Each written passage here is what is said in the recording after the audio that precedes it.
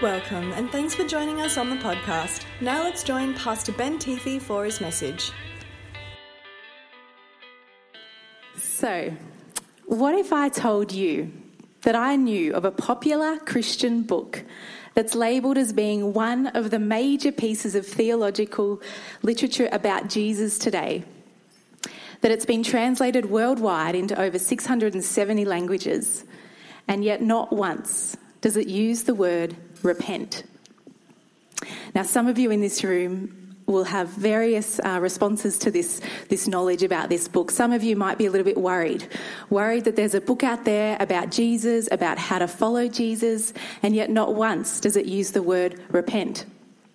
Others of you might be actually a little bit relieved to hear that there's a book about Jesus that doesn't have the word repent in it, because the only times you've heard that word are in sentences that actually produce fear and insecurity within you about your eternal home. So you're glad that there's a book out there like that. And some of you in this room, well, you might not be too fazed either way, because actually the word repent is an English word that actually no one uses apart from Christians, and we don't use it all that often depending on what kind of church circle you're from. So you aren't actually too worried either way anyway. So the fact that there are so many different responses to this word repent is why it's found its way into our Logos series, and we're going to look at it this morning. Now, the word repent actually is in the Old Testament and it's in the New Testament. And actually in the Gospels of both Matthew and Mark, it says that Jesus started his public ministry using the word repent. It said in Matthew, he says, "Repent, for the kingdom of heaven is near." And in Mark, he says, "Repent and believe the good news." So it's definitely a word we want to check out. If Jesus is using it, I want to know what he's saying.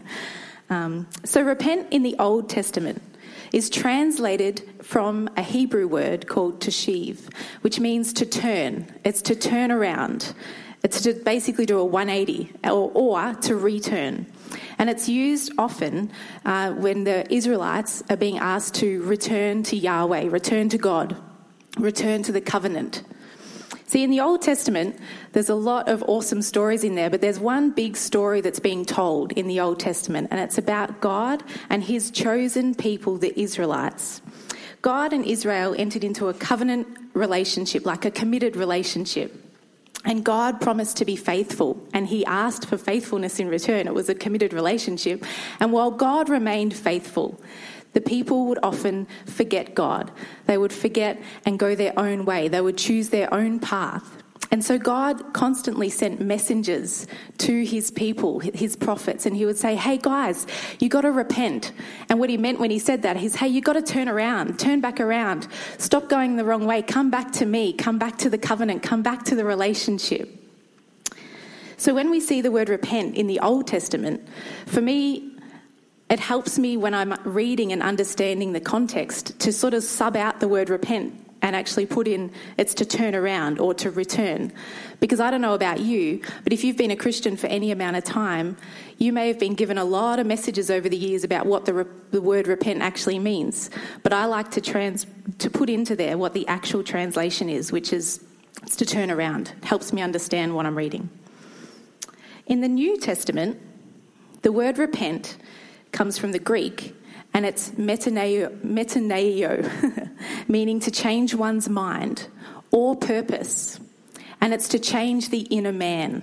So it's not just a light-hearted little a small change. It's actually a change of mind that changes your heart, that goes on to transform the way you make decisions and the way you think about things and the way you decide to take action. It's a life-changing decision. And so when I see the word repent in the New Testament, again, I kind of sub out repent and I put in it's to change one's mind. It's to turn and change one's mind. So if I look at both the words teshiv and metaneo and consider what their meanings are, which is to turn or to return to God and to change one's mind, and specifically in the New Testament to change one's mind about God, then I realise if I look at the two, they're both asking for a response. They're both asking for an action. And that particular response that they want is a positive, life-changing response towards God or Jesus. It's like someone's going down the road this way And then if you hear the word repent, it's saying, hey, turn around, do a 180, change your mind about what you understand God to be and go this way instead. It's a complete 180. It's a change of your life when you see the word repent. It's asking for a change, a life-changing change. And a great example of this is in the life of Saul. Now, the story about Saul is found in Acts chapter 9. And Saul actually goes on to become Paul, who writes a lot of the New Testament. He's a key player in the New Testament and in Christian history, really. So the story of how Saul changes his mind about Jesus is found in Acts chapter 9. It says Saul was a Jew who was bent really on stopping Jesus being known as the Son of God. He didn't believe that Jesus was the Son of God, and he didn't want anyone to think that because he thought it was heresy. So he was bent on making sure that the story about who Jesus was going to go out of history, never to be seen again. It says in Acts chapter 9 that he breathed out murderous threats against the Lord's disciples. Saul was famous for persecuting the first followers of Jesus. And to say that he was anti-Jesus would be an understatement. However, the story goes in Acts chapter 9 that while he was travelling one day, Jesus confronts Saul and he says, Saul, why are you persecuting me? And Saul asks, who are you, Lord? And Jesus answered, I am Jesus, the one you are persecuting. Now get up, go into the city, and you'll be told what to do. Now we don't have time this morning to go through the whole story, but in summary, Saul goes to the next town and a very brave, awesome disciple named Ananias goes to him and prays for him. Saul gets baptized, and it says not long after that, he starts preaching that Jesus is the Son of God. Now that is a crazy 180 turn if you were going to look for one in the Bible. It's a story of a man who had no belief in Jesus and was so confident of his decision that Jesus was not who he said he was, that he had changed his life and was making it his mission to make sure no one believed that about Jesus. And then he encountered God in a fresh new way. He saw who Jesus was. He met Jesus and he did a complete 180 in his life. He went from persecuting the church to becoming the church, and he goes from not only believing in Jesus, but being one of the major minds and major evangelists for Jesus' cause in his time, and throughout history. We still read what he says every day in our Bibles. So if you were going to look for a story of repentance or a change of mind, you'll find it in the story of Saul, who became Paul. And interestingly though, the writer of Acts, who is Luke, he doesn't ever once actually use the word repent when he's telling this story, but we can see that it's a really amazing example of repentance. It's a time of someone's changed their life, going in one direction to another. He repented. He saw Jesus. He changed his mind. He changed his mind so much that it changed his life. So he repented. He returned to God. Basically put, though, Saul chose to believe. He chose to believe in Jesus and who he said he was. So how do the words believe and repentance really fit together? Well, a professor from Dallas Theological Seminary says this. His name's Roy Zuck. He says, repentance is included in believing. Faith and repentance are like two sides of the same coin. Genuine faith includes repentance, and genuine repentance includes faith. See, in John 3:16 it says, for God so loved the world that he gave his one and only Son, that he who believes in him shall not perish but have eternal life. The word believe in the Greek is pisteuo, and it means to believe or have faith in or have trust in. So to repent is to turn and change one's mind, and specifically in the New Testament when we're talking about repentance towards God, we're saying, hey, repent, believe in Jesus, and not just believe but trust in him and have faith in him. So when we read the full measure of what repentance means, and when we understand fully what believe means, we can see that they're both asking for that same response within us. A response to have a positive, faith-filled, life-changing belief in God. They really are two sides of the same coin. So that book that I mentioned in the beginning, the one that doesn't have the word repent in it at all, yet is a major theological literature piece about Jesus. So what's the book? Well, I didn't make it up. It's actually the Gospel of John found in the Bible. Not once does he use the word repent as he tells his stories and his testimony about Jesus, but he does use the word pisteuo, or believe, over 85 times, and depending on your translation, over 100 times. And John the author, he says himself in chapter 20, verse 31, "All this is written, that you may believe that Jesus is the Christ, the Son of God, and that by believing you may have life in his name." John knew the importance of repentance. He just didn't use the word. Instead, he asked for the same response for us from Jesus by using the word believe. He's encouraging us to believe, and he says, hey, turn around, return to God, say yes to God, change your understanding about who Jesus is. And when you do that, you will have life to the full, and it's going to last a lifetime, and it's awesome. Thanks.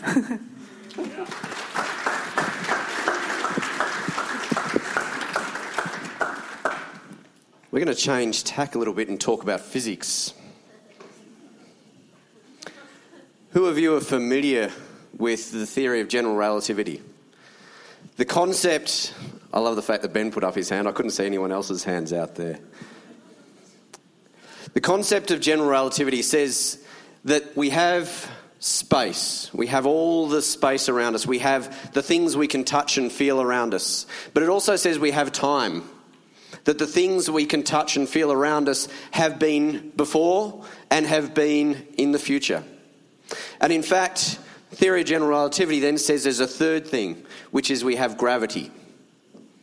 And when gravity imposes itself upon space and time, we have something called a singularity.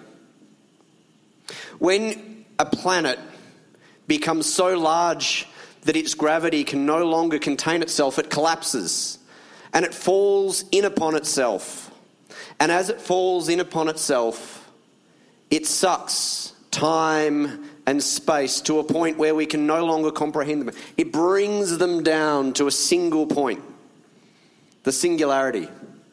And at that point, in that most dense part of the universe, in that time when that is being created, in the middle of that singularity, there is no time, there is no space, there's no future, there's no past. There is just a moment. A single moment with the full gravity of the entire universe sitting upon it. Mez talked about repentance and what it was. And it was to believe, and it was to come back into relationship with God. One of the things I love about the parable of the prodigal son, it's Luke chapter 15, we talk a lot about all the things that he did. We talk about how bad he was, and he wasted and squandered all of his father's money on flash clothes and partying. And we talk a lot about what happens when he went home and how upset the other brother was when the fatted calf was brought out for the prodigal son. But there's one verse right in the middle of that entire parable that is supremely powerful.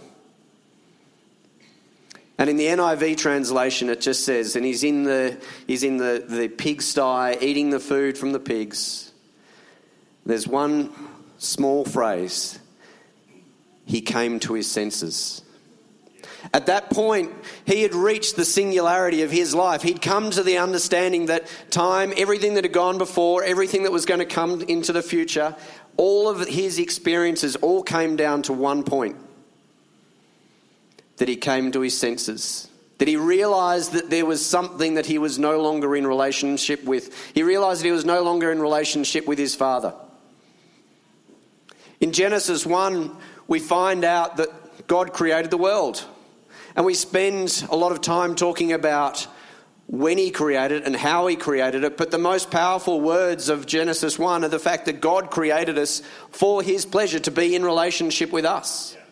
And at that moment of singularity, it's that realization that God has been standing there all along, wanting to be singularly in relationship with us. He wants to be in relationship with you. At that time, he doesn't want to know about anything that happened before. He doesn't want to worry about what is to come to the future. He wants to know you at that time. The cross shows this to us because we see on the cross we have a vertical axis and a horizontal axis, and right in the middle is Christ's heart that is at the centre point of all that Christ did for us. And when we understand it this way, we can understand what repentance is not. If any of you have children, then you'd probably have a fulsome appreciation of what repentance is not, because when you say to the child, now can you go and say sorry to your sister for hitting her in the face with a big stick, and they walk up to them and go, well, sorry. Yeah, those laughs are people who know what I'm talking about. We can start to understand that repentance is not that. But importantly, repentance is not condemnation. At that singular point, the only thing that matters is the relationship. It's not condemnation about what has gone on in the past. And as a church, we've often got that wrong. We've spent a lot of time going, well, you need to be condemned in order to be repented. And we actually say, no. Repentance is a moment of time. It is a singular point where you get to believe, where you get to turn your face to God. And he says, right now, I want to be in relationship with you. So it's not condemnation. It's not conviction. Conviction of our sins is something that comes from that ongoing relationship with God. But at that point, the consequences of our sin are not at that point what matters. It will matter, and it is something that we will deal with. As the prodigal son made that decision when he came to his senses, he then had to walk that journey home and come back into the family, and he had to deal with all the things that came from there. But that's the conviction that comes, but it's not now. Right now, in that singularity, it is about relationship. We need to understand that much of what we have done and much of what we say about repentance as a church has often been wrong. We need to remind people that above all, God created us for relationship. He created us to be in relationship with him, and he gave his Son as the pathway, as the conduit, as the mechanism by which we are able to come into that relationship. And when he gives us the opportunity to come back into that relationship, he commands us to set aside all of the noise of the past, all of the fears of the future, all of the environment around us, and to sit in his presence for one moment and say, Lord, I turn. Lord, I believe. Lord, I repent.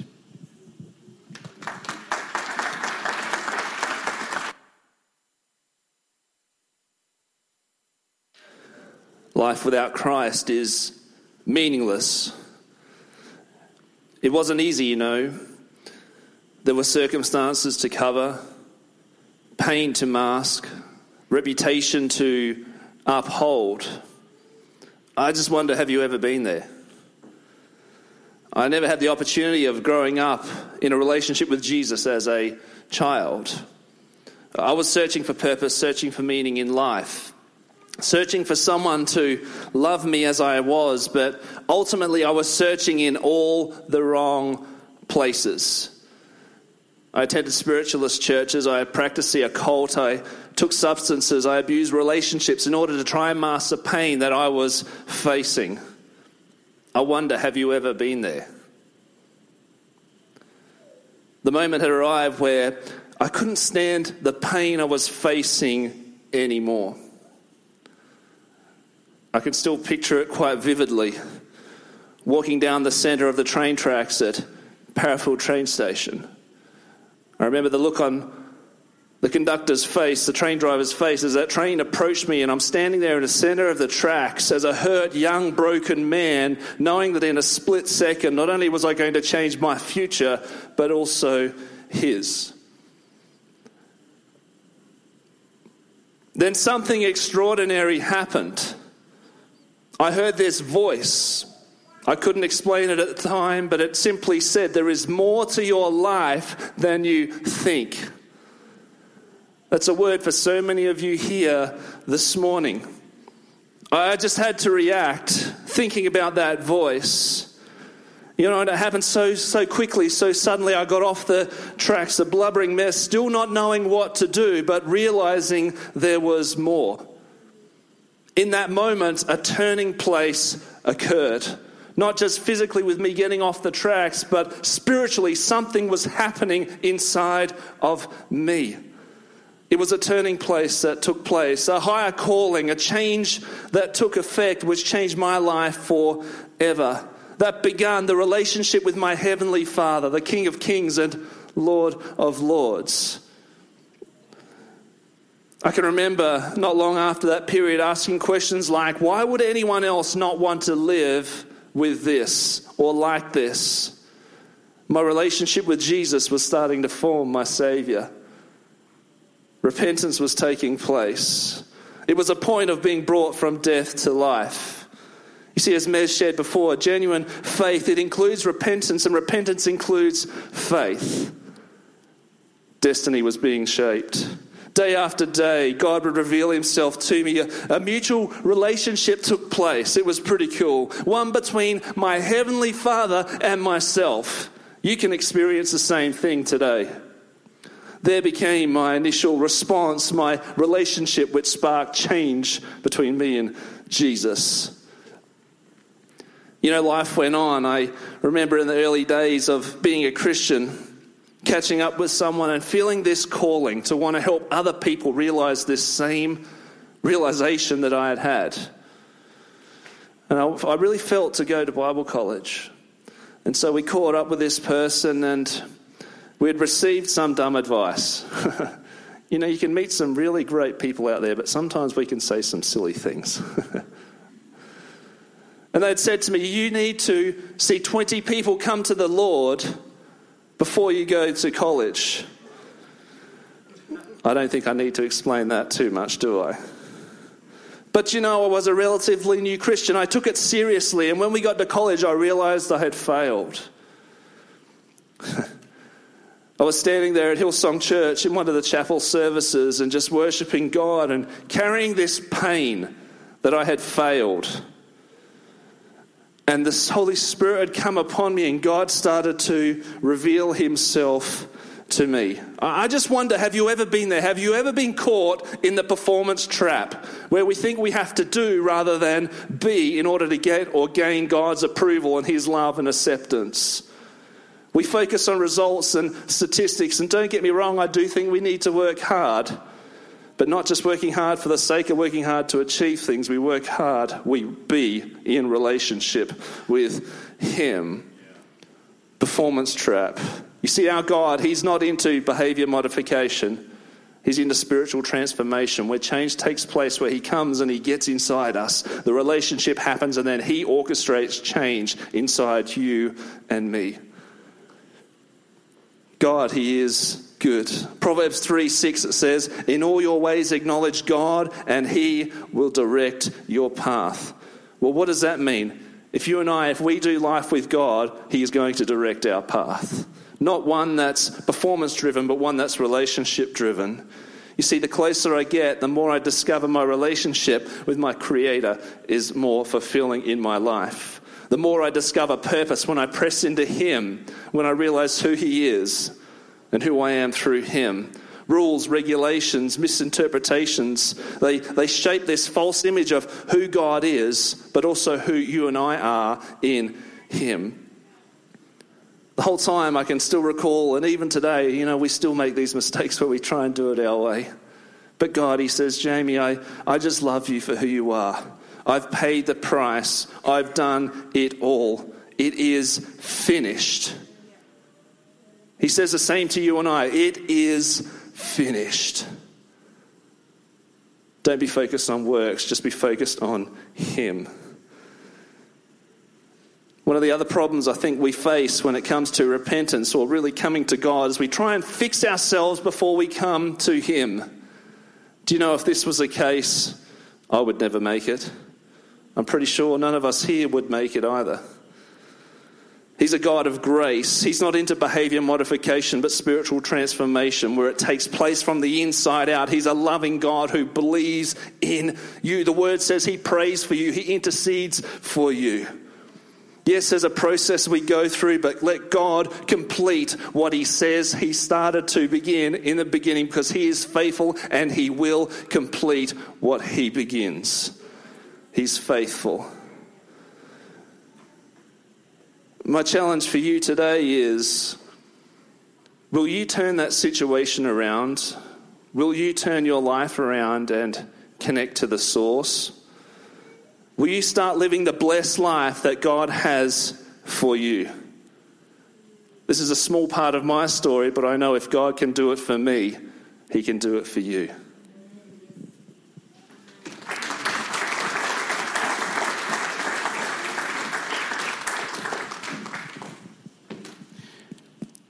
We've been looking at a great Christian word, the word repent, the word repentance. In the Old Testament, Mez shared with us, it means to turn or to return. And it was a wonderful cry of the prophets, wasn't it? Return to God, return to God. This assumption that all of us are made to find our home in God, like Augustine said. Our hearts are restless, O God, till we find our rest in you. That was his famous quote. And we are invited in the Christian gospel to repent, to live a lifestyle of constant repentance and turning to God, returning to God. In the New Testament, it takes a new shape to change our mind. We're called to change our mind. What about? Change your mind about Jesus. Change your mind about God. Change your mind about life. Come to your senses. I love the way Lyndon always has to bring physics into what he does. That's why you always get an engineer to be part of your leadership team in church. They can give you some new thoughts. Find that powerful moment of singularity where the gravity of everything just takes up your entire world. And you understand in a moment of grace, in a moment of conviction, in a moment of need, in a moment of overwhelming light or darkness, that what I need to do is I need to turn to Jesus. And to make it personal, to confront the difficulties of life, the fact that there are things to manage, appearances to keep up, problems to cope with. And to turn in that moment to hear a very personal invitation that is found in the Christian gospel. Why don't you return to God? Why don't you change your mind about stuff? What stuff? Start with everything. Work your way back. I don't know about you, but as I've been listening to our preachers this morning, I've been just thinking in my own life, repentance is such a powerful word when you strip it back from just something you may hear somebody yelling on a street corner. Or imagine a crazy-eyed prophet like John the Baptist walking out of the desert dressed in camel hair, grasshopper hanging out of his beard. Repent! And in it is a loving and gracious invitation to turn around. It's pretty powerful. I want us just to transition in this moment. I want to pray for you, family of God. I want to pray. For me, repentance is not a word that just happened once upon a time when I became a believer 20 years ago, 18 years ago. It's now a posture of my life where I had a moment of salvation where I drew a line in the sand of my life. This was called repentance. And I said, God of the universe, no matter where I've been going to, no matter where I've been coming from, I turn around to you and I'm going to become a follower of yours today. And every week in our services, people make that choice for the very first time. And if you've never done that before, or maybe you did it once upon a time out of a sense of conviction, but it lost its power and you haven't been walking with Jesus. And maybe today, in this word repent, comes to you the invitation, hey, isn't it time for you to draw a line in the sand of your life, turn around no matter where you've been going to, no matter where you've been coming from, and become a follower of the God of the universe as invited in the person of Jesus. But some of us, there are micro repentances that we need. Some of us just need to say, you know what, I've got to change my mind about this thing. I wonder what that would be for you. I've got to return to God in this part of my life. I've got to return to God in this area of my life. When I hear the way our three preachers talk about repentance today, I think Mez is right. Sometimes it's a scary word, isn't it? You imagine a starry-eyed prophet with their veins popping out of their forehead and their eyes on fire. Repent. Feels condemning sometimes to people, but You know, when I think about the true meaning of the word, I don't feel afraid or condemned by it. I feel like what I'm experiencing is I'm surrounded by the God of love, who says, wouldn't it be good for you to turn to God and find wholeness, find meaning, find faith? Wouldn't it be good for you to find release from the challenges that you've been constrained by? Wouldn't it be good to find God in the midst of a life where maybe there's bits of your life, could be your whole life, could just be a little area where you've been living without God in that bit of life, and the solution is to turn to Him in that part of your life. Whether you're a Christian or not, I think there's always a way you can respond to this word, repent. I think relativity is such an amazing thing, Lyndon, the idea of it. It's a powerful way our universe is designed. Can you imagine travelling at the speed of light? Can you imagine that? What a cool experience that would be. You know, in Star Wars, they travel at light speed across the universe. Now, there's one drawback to travelling at the speed of light. Light travels in kilometres at 299,792 kilometres every second. That means if you could travel that fast, you could circle the Earth 7.5 times in 1 second. How many people think that'd be pretty cool? No more waiting in line in the economy class. No more checking your passports. Now, there'd be one major drawback if you could do that, and that is that when anything moves that fast at the speed of light, its weight increases infinitely. And so that means the byproduct of travelling at the speed of light is you're going to have to put on some pounds, an infinite number. And I was talking with my sister about this one time, and she said, there you go, I haven't put on weight, I'm just getting faster. What would happen if you could move at the speed of light? You could go out from here and you could shoot straight up in the air like a rocket, and you could look back, and once you got to the speed of light, this is a crazy thing about the world and the universe and time and space, is that if I could give you an atomic clock on your wrist, and I had one on my wrist here, and we synchronized watches like the Power Rangers, and you went off to travel at the speed of light and I stayed here, what would happen to me is everything would seem normal to me. I would just stay here.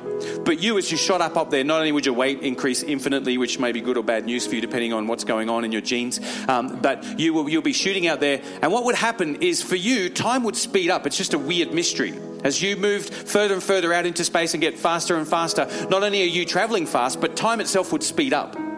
So when you got back to planet Earth, if you could go out to space, travel at the speed of light, come back again, your watch will be travelling faster than my watch. We would have synchronized them, but you'll now be a little bit ahead of me.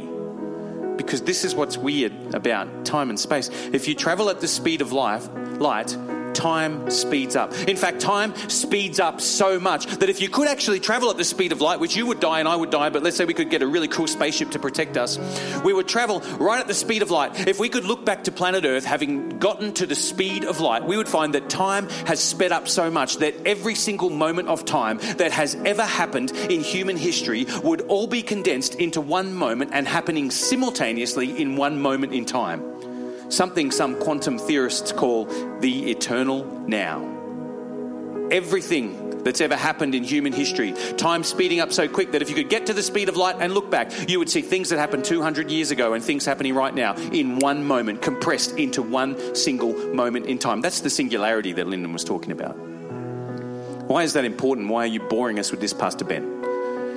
But the Bible says God is light. And quantum physics has explained to us the fact that it's possible for God, for whom there is no past, there is no future, there's only always now. That's why God lives in eternity, and God sees everything from an eternal perspective, where everything that's ever happened in human history, everything that will ever happen, is all compressed into one moment that God can see, and his eye and his hands and his feet can range freely through to interface with people. That's why God doesn't change, and God hasn't changed, and God can move in people's lives 5 years ago, 50 years ago, 500 years ago. God can reveal his face, and it's the same God. God can act. God can stretch forth his hand, and he can change destinies and change futures, because for God there is no point of time on the human calendar that is not accessible. There is no point of time in the human calendar that is not significant. In fact, all of it is significant because all of it is now for God. I want you to bow your heads and close your eyes all over this room. I want to pray for you, family. I want you to think about the eternal God. God who is light. God is light, and him there is no darkness. God who is so light that he can be everywhere, every place, every time at once. The eternal God, always in the eternal now moment. And I want you to think about that God moving at the speed of light right now, looking